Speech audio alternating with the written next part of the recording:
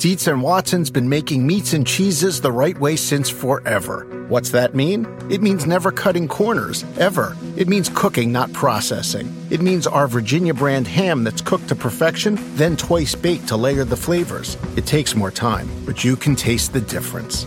We come to work every day to do it the right way, even if it's the hard way. Because if it's not right for us, it's not right for you. Dietz and Watson, it's a family thing since 1939. Have you heard? Sling TV offers the news you love for less. Hey, wait, you look and sound just like me. I am you. I'm the same news programs on Sling TV for less. You mean you're me, but for less money? A lot less. I'm all the favorite news programs and more on Sling TV, starting at just $40 a month. Everything great about me, but for less money? Which makes me greater, don't you think? Get the news you love and more for less. Start saving today. Visit sling.com to see your offer. Sling.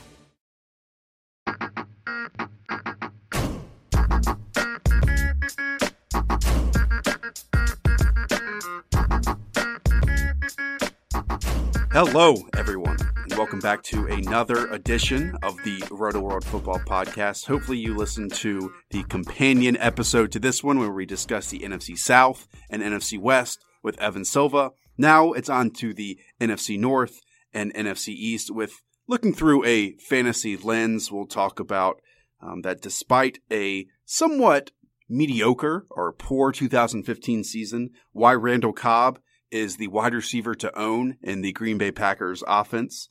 And Evan is not too worried about Laquan Treadwell's measurements and athleticism and testing scores during his rookie year with the Minnesota Vikings. Kevin White and the Chicago Bears, why his hype is really high going into 2016. And honestly, why I'm a bit nervous considering his average draft position. And Evan believes that a certain Detroit wide receiver could lead the NFC in receptions this season. Then we'll shift over to the NFC East and talk about Ezekiel Elliott, the number 4 overall pick this past April, and why he might end up as the running back to own, the number 1 running back in fantasy leagues this season as just a rookie. What changes to expect in Philadelphia across the board this season in both tempo and plays and personnel and packages. Why Evan absolutely loves Kirk Cousins this year with the Redskins and all of the weapons that they have on that offense. And finally, Evan and I, not debate, we agree that Odell Beckham is defense and matchup proof. So hopefully you enjoy it. And again, if you missed it, go back. It should be in your podcast provider and listen to the NFC South and NFC West episode as well. But here it is, my conversation with Evan Silva. Okay, Evan, we are back. Last time we covered the NFC South, NFC West. This time it's the NFC North and the NFC East. Let's start with the Packers, who were kind of a shell of themselves offensively, really after losing Jordy Nelson. I think that his impact on the offense could not be more underrated or undersold, I guess is the right way to say that. Now he's back. Should we expect major improvements with Randall Cobb in terms of his consistency week to week? Then obviously Nelson back himself healthy this season. Yeah, Randall Cobb is probably my favorite fantasy pick in this offense right now.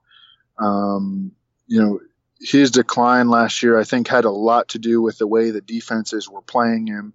And he's not a guy that can beat like triple coverage. And he seriously saw triple coverage last year. Jordy is being drafted as if he's going to come back completely clean and go back to being who he was. And a legitimate difference maker. And anybody that doubted that he was a difference maker can just, before that can see what happened last year. He was a difference maker. But are we sure that he's going to come back and be the exact same old Jordy? I don't know that for sure. I do think that he will command a lot more defensive attention than James Jones and Devontae Adams did. And that will open up things for Randall Cobb, and they've got a seam stretching tight end in Jared Cook now, who, I mean, we know he's not a great football player, but he's a guy that a defense has to account for, right? Because he can run. But if Jordy just comes back at 80% of what he was before, or 70%, I mean, he's an old guy coming off a torn ACL, and I think that Cobb could lead this team in receiving. It wasn't so long ago that Randall Cobb looked like, a 1AB to Jordy's 1AA in 2014. You remember that season? Randall Cobb was absolutely sensational. Stud. I think Jordy was the number 3 overall fantasy receiver that year, and Randall Cobb was number 6.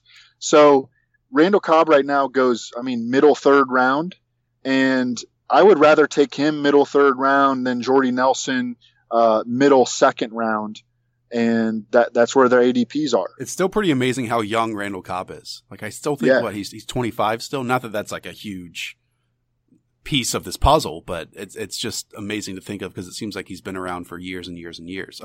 Okay, so we have some projections for Jordy Nelson, optimism for Randall Cobb. What about as that 3rd receiver? Devontae Adams had a horrible, horrible season last year. Everyone is optimistic, let's put it that way, of Jeff Janis. Then you have Jared Abbrederis, you have Ty Montgomery, yada, yada, yada. Do you think someone at all emerges out of that 3rd receiver slot? Because if someone does, then they'll absolutely see targets in this offense. They will. The Packers go 3 wide on over 70% of their plays. I mean, they need to figure out a way to get Jeff Janis on the field, and I know that he's not polished. They can use him as a low-volume role player to take the top off. The dude can run. He's a threat. You don't have to ask him to do special things. He can run and he can play physically. He'll get his ass out there and block. He was awesome as a special teams gunner. He's a physical dude. So even if he's not the most polished receiver, like they should have let him take his lumps last year with Aaron Rodgers. Right, when they weren't really going to win the whole thing. Right. And when they needed him so much, and they may need him again if Jordy comes back and is running 4.65, they're going to need a guy that can get out there and take the top off and command a safety on the other side so other guys can get open. And Jeff Janis can do all that. I'm trying to think of a comparison for a player that could be utilized like that. I mean, I don't know, Terrence Williams to some degree. Well, and Torrey Smith has been used as purely a vertical threat at times during his past too. For sure. And I mean, I want to see Jeff Janis get out there and play because I think it would be fun, number one, and number two, I think it would be good for the Packers offense. I'm not writing off Devontae Adams. The dude is 23 years old. Yeah. But I think that Jeff Janis would help the offense. I don't think he's going to be a fantasy factor unless Jordy gets hurt and everything breaks right for Jeff Janis this year. But I do think he would help their offense, even if he's a guy who only catches 37 balls or for 550 yards. Now, Evan, we have to talk about Eddie Lacy. Not fat Eddie Lacy, P90X Eddie Lacy. Is this going to make a big difference in his 2016 season? I don't know. I got real fat during the football season last year, and so I started going to a trainer, and I actually lost 60 pounds. Wow. But I talked to my trainer about this, and he's like, if Eddie Lacy does P90X throughout the entire offseason, loses a bunch of weight, be careful because he's going to essentially change his body, and you don't necessarily want that, especially for a high collision sort of athlete. So I don't know, take that for what it's worth, maybe nothing, but I just think he's a boomer bust guy in every way. There are certainly scenarios where you can imagine where it's just it's a committee with James Starks, who was really good in the passing game last year. Pro Football Focus hasn't charged James Starks with a sack allowed in pass protection since 2011. Wow, that's rare. He had an over 80% catch rate last year. He's really good on screenplays. I don't know why the Packers do not use more screenplays, especially as a man-beating concept Because that's a one way to get around man coverage. And James Starks was awesome on screenplays last year. So I think it could very easily be a committee. It could also be a situation where Eddie Lacy in his contract year gets himself into shape, scores 12 touchdowns, and just crushes it. Yeah, eats big time. So I think he's truly a boomer bust guy. In fantasy, his ADP is right around that second, third round turn. And I think that makes sense. I mean, he's definitely a guy that I'm looking at in that area, but I'm also aware that his bust factor is pretty high. So let's move on to the Minnesota Vikings, a team that threw very few touchdowns in the air last season. They did take a receiver in round 1 of the draft in Laquan Treadwell. Not much of a, physical specimen, Treadwell, in terms of size and speed, but I actually do think, Evan, if I can stand on the podium here, he can be somewhat of a vertical threat. Not necessarily with the speed, but in terms of tracking and going up and getting it. I think that those are elements that people miss out on in terms of these vertical targets. However, I'm not sure how much of a change he's going to have in this offense as a whole in terms of the passing game. Are you optimistic at all in any of these pieces in the passing game? So I'm not sure how much stock we should put into Laquan Treadwell's combine measurables, because first of all, and Zach Whitman has talked about this, players that are supremely young often don't test as well as players that are, advanced. I mean, Laquan Treadwell was born, I think, in 1995. He wasn't yet 21, or he had just turned 21 when he was drafted. Whereas a guy like last year, David Johnson coming out, he's already 24. Right. And also, you remember that brutal injury that Laquan Treadwell suffered? Completely shattered his leg. So are we sure that, a year later that he is at his athletic peak? Right. After that injury and at his supremely young age, I'm not sure how much stock we should put into those combine measurables.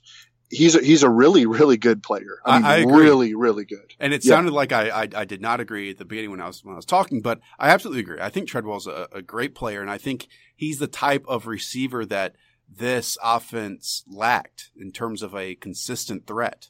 Now, I will be very interested to see if we can pick apart pieces of this passing offense during the preseason and see what levels he's used in, because we know Norv absolutely loves to test downfield. I mean, he loves his 5 and 7 step drops, those things. And I wouldn't say that that's at all the part of Teddy's game that should be focused on.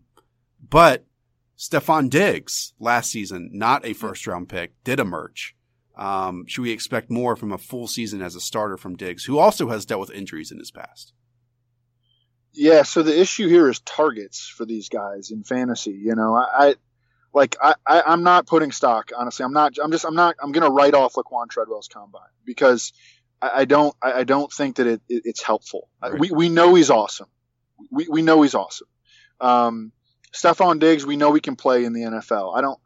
I'll be interested to see what his ceiling is. He's a small guy.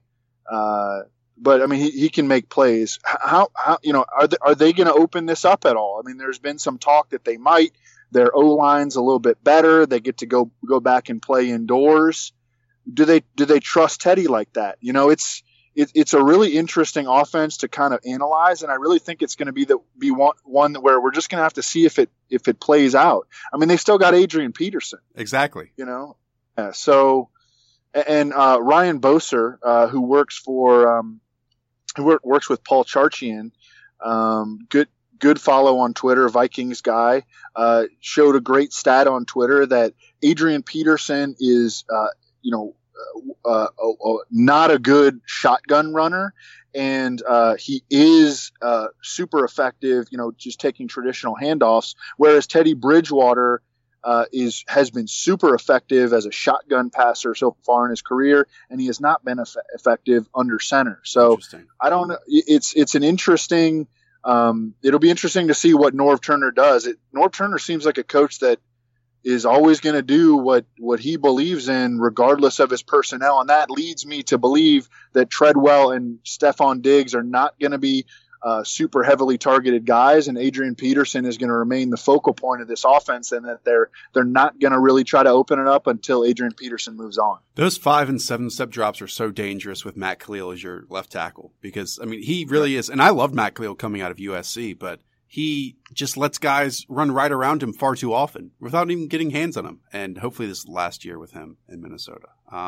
Okay, let's move to another team that looks drastically different on the offensive side of the ball in terms of the passing game, the Detroit Lions. Calvin Johnson, no longer with the team, obviously retired. They brought in Marvin Jones to a big contract from the Cincinnati Bengals. But to me, this all points again to Golden Tate, who consistently is kind of flying under the radar, in my opinion. Maybe I'm wrong, but doesn't really get the credit he's due in terms of converting the targets that are thrown his way, running after the catch, going up and getting him for a size. He kind of does it all and has been doing it for a long time. Yeah, I mean, I think he's going to lead the NFC in receptions this year. Wow. I mean, I think that Antonio Brown is the heavy favorite to lead the NFL, but I think that Golden Tate might lead the NFC in receptions. I mean, I think he'd probably be my pick if I had to make a pick right now. The defense doesn't look great. You know, they play indoors. Matthew Stafford, to me, and maybe this is a narrative that I've kind of created just from watching Matthew Stafford, but it seems to me like he decides who he's going to throw the ball to. When he's clapping his hands coming out of the huddle. You know, that he's not like a refined, subtle nuance, quarterback who goes through his progression reads, and he's a pre-snap passer, not a post-snap passer. Right. And that kind of shows up in the statistics. Like when Calvin Johnson has been out, he just goes immediately to Golden Tate. And Golden Tate has just completely destroyed whenever Calvin Johnson has been injured or utilized as a decoy or just didn't have a big impact on the game. Like, you can go to my Lions team preview and look at Golden Tate's stat lines from those sort of games. And I mean, they're a little bit cherry picked, but he has, that's how I see Matthew Stafford. And so I think that will lead to Golden Tate having a monster season. I still do like Marvin Jones, though. If you look at the makeup of the Lions receiver core, the pass catcher core, you have Eric Ebron, who's I think his arrow is pointing up, but he is still a little bit of an enigma, and he's never been a touchdown scorer. I mean, going back to North Carolina, I want to say he had like 4 touchdowns his final season at UNC, and he's not a 6'6", 270-pound tight end. I mean, he's 6 foot. I want to say he was 6'2", 255 at the combine, something like that. And one of the more overrated prospects I can remember in recent memory, honestly. But all right, fair enough. And Golden Tate I think his career high for touchdowns is like 7 or 8 at most. It might only be 7. So I think Marvin Jones, it shouldn't surprise anybody if he scores 9 or 10 touchdowns this year. Yeah. He's done it before. He did it in 2013. Yeah. And I want to hit on a few other players on this team too, namely the backfield. Amir Abdullah was a second-round pick last year, was about to be picked by the Arizona Cardinals before the Lions jumped in there. After a ridiculous preseason, he put on a snoozed fest almost during the season. So I think he is kind of the poster boy of, hey, let's pump the brakes sometimes on these preseason performances, and see what happens in the regular season. But I still think Amir Abdullah is an outstanding prospect. I think he's a very talented player. I think that he does have fumble issues, and that with certain coaches can really aggravate them and land you on the bench. But I'm excited for, again, theoretically, this offensive line to be improved with some added draft picks, that he can get his shot. But then you have Theo Riddick, who's absolutely going to see plenty of snaps. Maybe not as much of a ball carrier, but absolutely as a receiver and in certain packages. I don't want any part of this backfield, and I don't like it when people say that. Usually when I hear people say that, but I really don't want any part of this backfield, because you have Amir Abdullah, who I agree with you is a better prospect. I mean, he averaged over 4 yards per carry in the NFL's worst rushing offense last year. I mean, we know that he has big playability, but I don't think he's ever going to be a red zone back, that scores a lot of touchdowns. And you have Theo Riddick there to siphon away targets. So how is, I don't want my fantasy running back running between the 20s and then, getting me empty yards, 15 carries for 75 yards. Like, that's a good real life day in the NFL, but that does not help you at all in fantasy football. And even where Amir Abdullah goes, which he often falls to the 8th round, I mean, I'm not getting him. But I agree with you that I still think he's a baller for sure. And I don't think he played badly as a rookie by any means. He just wasn't good in fantasy. Yeah. Theo Riddick, I think, is a trap. I know he caught a lot of passes last season, but a lot of that had to do with the way that the Lions had to shape their offense because they could not protect Matthew Stafford. So they dialed up a ton of quick hitters. I mean, that was their offense. It was a quick hitting passing offense. And, they didn't have much of a running game. And that was essentially their running game, was little quick hitters to Theo Riddick and Golden Tate. And Theo Riddick caught an absurd amount of passes. He led all NFL running backs in receptions. And I think that their protection is going to be better this year. And I don't want Theo Riddick either. And I think their big back will probably be Zach Zenner. I expect him to beat out Stephen Ridley and Dwayne Washington, the athletic project out of Washington. But Zach Zenner isn't going to get enough touches, I don't think. So but the backfield's a nightmare.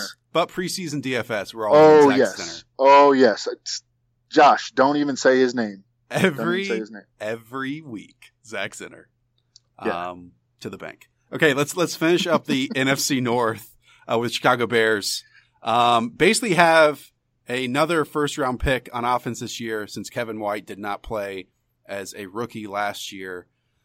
I mean, I think this is kind of split down the middle. Like, some people are extremely optimistic about this offense with Alshon Jeffrey, especially with Jeremy Langford getting potentially full-time work. But on the other hand, I'm not as optimistic about Jeremy Langford as a player in general. And think that this is going to be more of a timeshare than people are saying or people are leading on to. Where do you stand on the entire Bears offense? So it's a really interesting offense to kind of, because what we got last year I don't think is representative of what is going to happen this year, because Kevin White didn't play. Alshon Jeffrey played in, I believe, 7 or 9 games. And he was awesome in those 7 or 9 games, but he missed half the season. Eddie Royal, they gave a good contract to, I think, 3 years and $14 million. He barely played. Marcus Wilson got hurt. It was the first year of a new offense. They ran the ball and tried to play ball control. And, now they have a lot of weapons. They have a lot of weapons. Zach Miller emerged. He's always been a good athlete. I mean, he played quarterback in college. Kevin White, who, he looked like Terrell Owens at West Virginia. Right. Just a ferocious player. And Alshon Jeffrey is, as good as almost any receiver in football. So are they going to open things up? Now their OC is Dowell Loggins, who is Jay Cutler's boy from long ago. And I don't know. It's in terms of just valuing the guys, I mean, I think that Alshon Jeffrey is a great second-round pick in fantasy. He's a guy that I would definitely take over Mike Evans, who we discussed earlier. And then who's the Kevin White? He goes like 6th, 7th round usually. I just had JJ Zacharyson. That seems super rich, but maybe I'm wrong. All right, fair enough. I mean, he's so talented, man. He is. I've been taking him a good amount. JJ was like, this is one guy I'm not drafting at all this year. Right. Here's the thing with Kevin White, and maybe I'm not going to say this injury helped him, but in terms of his development, he had a long way to go, because at West Virginia, he only played on one side of the field. He only had a certain number of routes, and I'm not saying you have to run a full route tree, but really what they made him do, because coming out of junior college, and maybe why he emerged so late, is because he was able to master and become an expert in this small sample of routes on only one side of the field. So he was allowed to just become so proficient at getting off the line and against those certain types of coverages or press, corners, anything like that. His release was good just on that side of the field, though. So in terms of working in other spots and different alignments, it's different footwork. It's a different understanding. And we don't know if he's done better in that area. So again, preseason hopefully will tell us something, but what if it doesn't? What if he's still just a mystery heading into the season? Yeah. I mean, I'm with you. Like I loved him coming out of college, but there are absolutely questions to me that we still don't have answered. And this is his, I guess, second year in the NFL. Yeah, I mean, fair enough. But before the season, I went back and looked at because we have two of these types of guys in him and Brashad Perryman, right. Really early draft picks who, missed their entire rookie season. And one of the first things I did when I started my offseason analysis was I went to Pro Football Reference and I went back and looked at early round receivers, I think first through third round guys who had missed their entire rookie season. And the results of those receivers, not good. Robert Ferguson, I think, was the best one. He was like a number 2/number 3 receiver for the Packers with Brett Favre, and the results have been horrible. But I just keep thinking back to Kevin White at college, man. I love him. Good. And then I think that he's going to have a stable role in an offense that might open up a little bit. And if Alshon Jeffrey gets hurt, then Kevin White, he crushes his ADP. So that's how I've been looking at Kevin White, but I understand the other argument. So if you had to choose between, and this is just a random question, Kevin White and Brashad Perryman this year, you absolutely choose Kevin White. Yeah, I mean, I'm not dealing with Brashad Perryman this year. Okay, let's move on now to the NFC East. Who to start with? I guess the Cowboys. I mean, you take Ezekiel Elliott, a running back in the top 5. There's talk of 300 carries during his rookie season. Are you comfortable taking this guy in the first round? I mean, obviously that's where he's going, but I mean, you talk about questions of not knowing a player from college to the NFL. Again, we think he's supremely talented. But that's a lot to invest in a player in just his first season. So there are 7 wide receivers that I'm willing to take at the top of the first round. Okay. And then I'm starting to look at Ezekiel Elliott. And I know that as the number 1 back. Yeah. And I know that sounds aggressive. And, I went on Chris Harris's, at Harris Football. He used to work for ESPN. I went on his podcast and he's like, you're going to regret that. You're going to regret that. And, but you're going for it. I understand. Yeah. I mean, I don't know. I look at the running back field and it's like David Johnson has 7 career starts. There's a beat writer saying that he might not even start for his own team. I mean, I think that's silly. And David Johnson is my number 2 RB in fantasy, but I think there are question marks on him. I think there are question marks on Le'Veon Bell, who's coming back from 2 MCL, or 2 knee ligament tears, had a knee ligament injury the year before that. Jamal Charles, 29 years old, coming back from torn ACL. Devonta Freeman could lose some work to Tevin Coleman. I still think he's a safe pick, but not number 1 running back. And I think that Ezekiel Elliott can be the number 1 fantasy running back. Mm-hmm. I really do. You had an elite rushing offense, a top 5 rushing offense last year in a terrible rushing environment because they had Kellen Moore at quarterback. You have Tony Romo coming back. You have Des Bryant. You have a defense that they're gonna try to hide again. It's going to be just like 2014. Their approach is. We'll see whether they're able to execute that. You have the fact that Tony Romo is in a small window. I mean, the Cowboys speak openly of this. They thought that the best way to maximize this window was to use the number 4 overall pick on a running back. I don't think they're going to ease in Ezekiel Elliott. And plus you have Darren McFadden breaking his elbow and he's questionable for week 1. So Ezekiel Elliott is going to get all the first team reps that he can handle in training camp. I think he's awesome. I don't think he's as talented a runner as Todd Gurley. You know, maybe not as laterally explosive. I don't think maybe not quite as powerful, but a more complete back.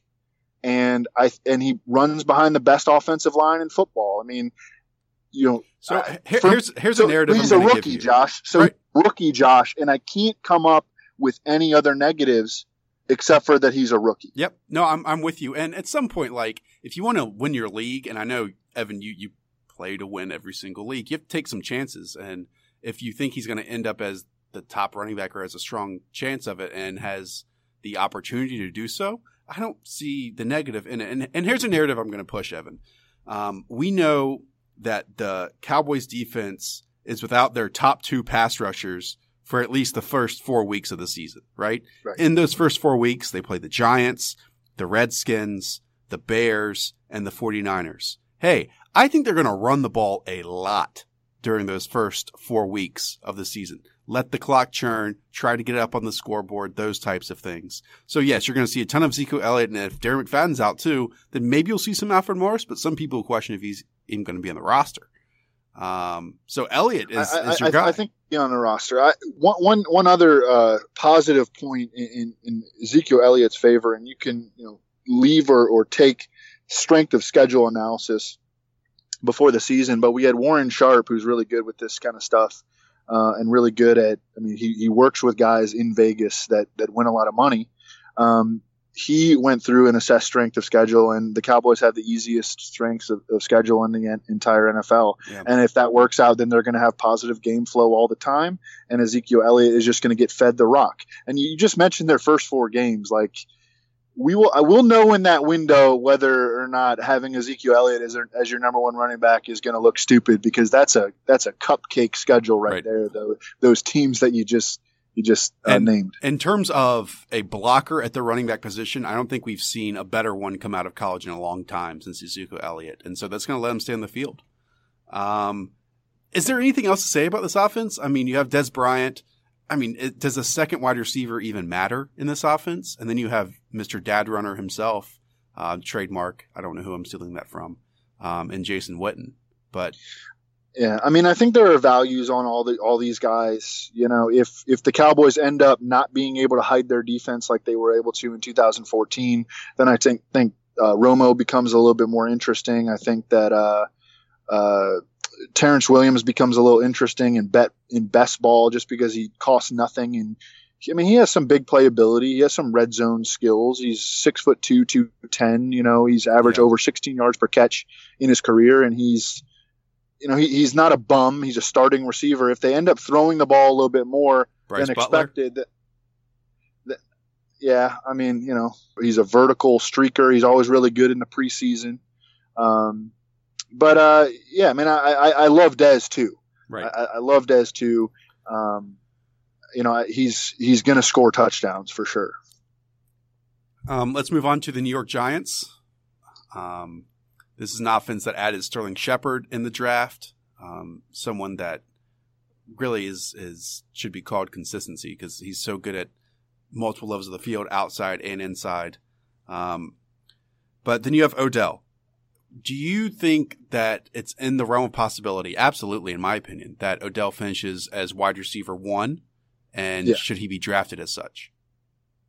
Well, he's my wide receiver 2 behind Antonio Brown. But, if Antonio Brown misses 2 games or something like that, then Odell Beckham's right in the mix there with Julio and A.J. Green. I mean, that's the 4 receivers that I have atop everyone. And then I have Dez, Allen Robinson, and DeAndre Hopkins rounding out that big 7 for me. And then I'm starting to look at a few running backs. So let me ask you this.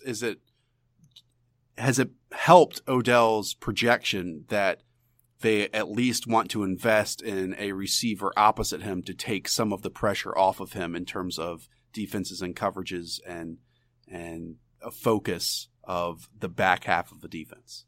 I don't really think that's how the NFL works. I mean, I think the NFL works like they're scared to death of Odell Beckham. And I know, but I know. I mean, but sometimes people say that, that kind of thing, and I don't really buy it, Because Odell can do it on his own. No. Because it's not like because the Giants got Sterling Shepard now, the defense has to focus on Sterling Shepard. The defense is still going to be focused on Odell Beckham. Right. That's what I meant. That's what I meant was that he is still going to produce even if he still does have all the focus like he has in the past. Oh, yeah. I mean, Chris Wessling, I once called him the Michael Jordan. He's like a Michael Jordan type talent. I don't know, that obviously is hyperbole, but he's young Steve Smith talent, absolutely. Like they play the game very similarly. He's incredible, and he can beat double coverage, and it's not like the offense gets to scheme too. The offense can scheme the rock to a great player, and that's what Ben McAdoo does. And Odell Beckham is awesome, and the question is, how many balls is Sterling Shepard going to catch this season? Because his competition doesn't look very stiff. Yeah.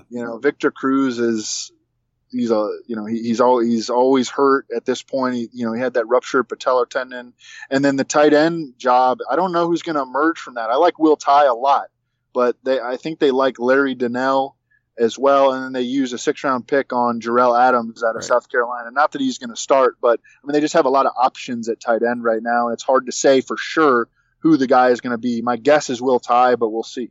Should there be any optimism about this backfield of Rashad Jennings, terrible Andre Williams, Shane Vereen, and then you add someone who can fill a pass-catching role in Paul Perkins as well? Do you think that Paul Perkins is only a pass-catching RB? So I would say that some of the highlights that he put together in terms of making people miss in the hole at UCLA was ridiculous. It was amazing. Turn on that Stanford game if you want to watch one specifically, and it's really fun to watch. Now, I know a lot of people, because Devontae Freeman was kind of a trendy name last year, made the comparison between Paul Perkins and Devontae Freeman. I don't see that at all. I think Freeman is much more explosive than Paul Perkins is. But in terms of someone like we talked about in the last podcast, with Freeman early on being used as a pass catcher and maybe not even fulfilling that role to the capacity that his team wanted him to early on in his career, I think we'll see much of the same with Paul Perkins early on in his career. Okay, so I like Rashad Jennings, actually. And, I think it's becoming pretty clear that he's going to be the lead back. He really excelled in that role when they finally committed to him late last season. He's old and he might get hurt, but he's a good back, and he can play in all three phases. And if they cut Andre Williams, fingers crossed, then who's going to get the goal line work? Right. That's going to be Rashad Jennings. His PPR upside is limited, because of Shane Vereen, et cetera. He's not going to win your league for you necessarily, but as a guy that you can get in the 9th through 11th rounds and might get 15 plus touches a game in at least an above average offense, Rashad Jennings certainly has value. 2 more teams. Let's go with the Washington Redskins. Another team that added a wide receiver in Josh Doctson. However, I'll be fascinated to see how they use all 4 of these receivers if they all stay healthy. Because Jamison Crowder, I guess, has locked up the slot spot because he's kind of limited to that. Who are you most optimistic about based on their ADP? I know that's a loaded question. Of these 3 or 4 receivers with Josh Doctson, Deshaun Jackson, Pierre Garçon, and Jamison Crowder.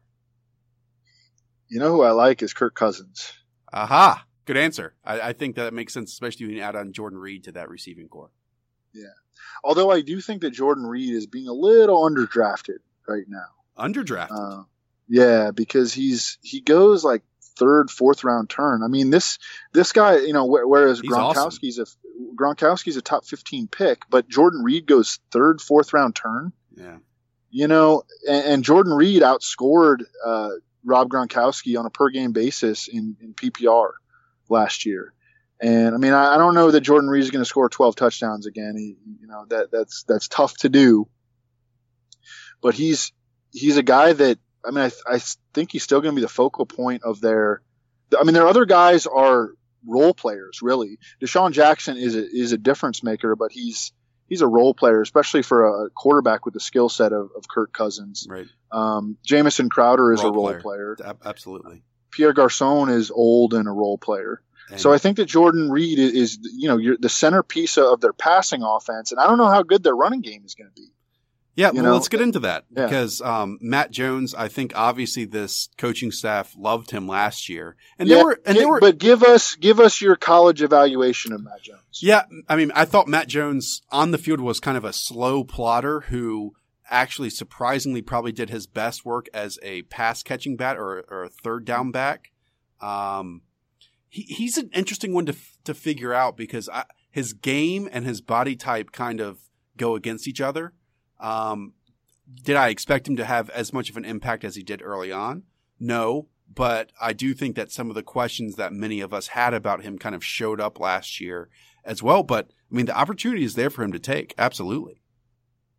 Yeah, they want him to take this job so badly. I mean, the most investment that they had was Keith Marshall, who I think we're all intrigued by him. He had the best Football Outsider speed score of any player ever recorded. Oh wow! Yeah. And Keith Marshall, I mean, not again to get into narratives here, but he's someone that came into school with Todd Gurley and it was supposed to be like a thunder and lightning type approach, and he was awesome during his early portions. And he was actually really good last year. Right. He was good last year. He just had to share the backfield with Nick Chubb before Nick Chubb got injured. Sony Michel before Michel got injured. But Marshall looked explosive last year, went on the field, and when given a lane, just wasn't allowed very much because that offense just was not good overall. Well, he ran 4.31 at 219 pounds, which is more impressive than, Chris Johnson 4.28 or whatever at, it wasn't 4.28. I can't remember what it was. 4.26 or something like that. 4.2 whatever, 4.24 at 198 pounds or whatever. The best speed score recorded in history. It's density. But he's already hurt. I mean, he missed OTAs with a hamstring injury, and he may not even make the team. I mean, a bunch of beat writers do their projected 53-man rosters, and a bunch of the Redskins beat writers didn't even have Keith Marshall on the roster. So, and it wasn't just one injury for Keith Marshall during college either, like it was for Todd Gurley or some. It was almost every single year he had an injury, and it was something. It wasn't just a knee; it was sometimes hamstring, so on and so forth. So. Yeah, maybe he could use a year off. Either way, the opportunity is enormous for Matt Jones, who, like you said, I mean, he did his best work really as a rookie in the passing game. He made some splash plays as a receiver. Some screens, absolutely. Yeah. He's, in an offense that I think is going to be good and have a lot of scoring opportunities. He is a very intriguing guy. Even though I'm with you on his talent, like he's got a lot of flaws. I mean, with the fumbles, but I don't know if he's very good as a runner. But opportunity is there. Opportunity is there, and that is the key to always take opportunity first. Right. I do want to say one thing because someone who's really forgotten about, and it's because of injury last year. Niles Paul, who was ahead of Jordan Reed on the depth chart last year, correct? Heading into the season, got a contract, all this kind of stuff. Should we just not expect anything from him? Because we just don't know what he's going to bring. But if we just look back 365 days ago, there was a ton of optimism about Niles Paul. Yeah, because he's good. Yeah. He's always been good. You remember he played wide out and returned punts in Nebraska. Right. Absolutely. Yeah. And he, it's just another reason to draft Kirk Cousins. Like if Jordan Reed gets hurt, they got Niles Paul, who's pretty damn good. Right. You have your fill-in right there. Okay, let's finish up with the Philadelphia Eagles. It's going to be a whole kind of not different offense, but maybe different tempo is the best way to put it here. I guess the place to start is Jordan Matthews off of a terribly disappointing sophomore season last year, now in his third year. Should still man the slot. To me, that's where his best fit is. But with not as many targets, likely not as much tempo this season, Jordan Matthews won't be picked nearly as high as he was last year, right? People still are on to him. His ADP honestly has not maybe moved down a round. Yeah, but he goes in the same range. I think he was maybe a 4th to 5th round pick last year. And this year he's going like 5th to 6th, which isn't enough of a drop off for me. I mean, the Eagles did determine basically right when they started OTAs that they're not going to move Jordan Matthews outside, that he's going to be a slot receiver in the new offense. They're going to play super, super slow. Right. Their quarterback play is still an issue. It's not going to be a very good offense. It's not going to be a very good offense. I really don't want anybody in this offense except for maybe Ryan Matthews. But even he doesn't get me that excited because I think they might try to incorporate other backs. I think they definitely will try to incorporate other backs. I don't think they're going to score a lot. They're going to play slow. The Eagles under Chip Kelly finished like first and third in offensive plays the past 2 years, and Doug Peterson's KC offenses were like 29th and 31st. They're going to be there's not going to be much fantasy goodness in this offense. Ryan Matthews does make some sense as a 6th-round pick, I think, but I don't think he offers as much upside as, I don't know, it's sometimes billed to be. And Nelson Aguilar is in legal hot water, right? Ruben Randall, you can't quit it. I got a soft spot. You can't quit it, man. It's been like this for 3 or 4 years, it seems. What about Zach Ertz? No. And I do like Zach Ertz as a player. I mean, I think he's a good NFL receiving tight end. He's become a pretty good blocker too. That used to be a deficiency of his. But he's never scored touchdowns, dating back to Stanford. He's like a between the 20s athletic seam stretching tight end. He's not Gronk, who's going to, out physical you in the red zone. He's not, Tyler Eifert, who's going to go up in high point and, score 13 touchdowns. Zach Ertz never scores touchdowns, even dating back to Stanford. And I really don't want any part of a tight end that isn't going to score touchdowns, honestly. Evan, I'll bet you that Chris Givens outscores Ruben Randall this year. Oh, I will take that bet 100 times out of 100. Okay, let's do it. All right. So, okay, let's finish this out again with one name that people that who are listening to this, can look back and say that Evan was more optimistic about this season than people are giving credit for. Oh, man, I got to think about this. That's fine. Take your time. So Jerick McKinnon, I think you can tell a good story about him, but you can also tell a bad story about him. That's the confidence I like to hear. I'm going to good story about him first. Adrian Peterson will be 31.5 when the season starts. He doesn't catch passes late in the season. Jerick McKinnon took on a bigger role, and he had some awesome games down the stretch for the Vikings, making plays both as a runner and receiver. We know he's a spark. I don't know what's above freak. I don't know. I try to do the alliteration and go with like spark stud or spark star. Too boring. Too boring. Yeah. No, but he's just a spark freakazoid all-star. Okay. And so just combine all of them into one. So he's a sexy, pick like late in drafts. Just call him Sexy Spark or something like that. Yeah, Sexy Spark. There you go. And but do you remember what happened when Adrian Peterson missed the season in 2014? Yeah, the ass man, Matt Asiata. Yeah, and he's still hanging around. He's got like an 8'9" broad jump, Matt Asiata. Yeah. Which is like it's almost like as tall as you. If you laid down, he couldn't, Jeff Ota had a better broad jump. I'm not so sure that Jerick McKinnon is a lock to take over as the Vikings feature back in the event that Adrian Peterson gets hurt. It's just, I don't know. It's an interesting thing to kind of look at both sides of a guy that a lot of people have, excitement about, but right. Is that excitement really warranted? I think it's a legitimate question. I'll end with Wendell Smallwood, the new rookie back of the Eagles. Not saying he's going to get consistent touches, but I think he has a chance to be the best big play threat in that offense, regardless of position.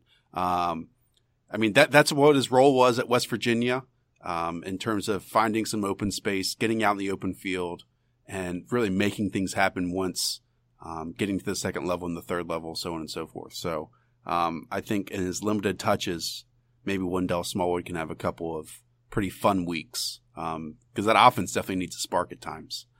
Cool, Evan. Thanks so much, man. Appreciate it. Yeah, man. Thank you. As always, thank you so much for listening.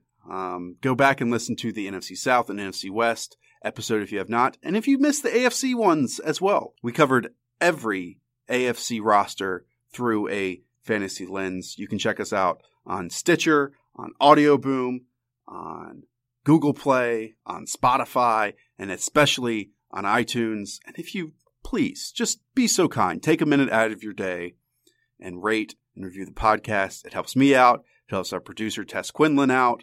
Makes her not yell at me and get upset at me and all that kind of stuff. And I really need that in my life right now. Like I mentioned in the other episode, I will be gone next week. I'll be on vacation. That's a new word. And Roto Pat and Ray Summerlin will hold down the fort. So until then, talk to you next time and get excited for preseason because Evan and I are, and we'll be pumping out multiple podcasts during that span once I return.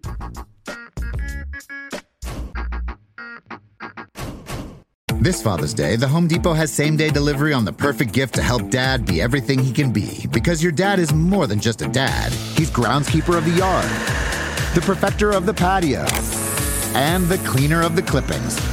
Let the Home Depot help power Dad's doing with the convenience and gas-like power of Milwaukee cordless outdoor tools. Plus, get up to $150 off select Milwaukee tools. For everything Dad is, find the perfect gift at the Home Depot. How doers get more done. Order select and stock items by 4 p.m. subject to availability. Reese's peanut butter cups are the greatest, but let me play devil's advocate here. Let's see. So, no, that's a good thing. That's definitely not a problem.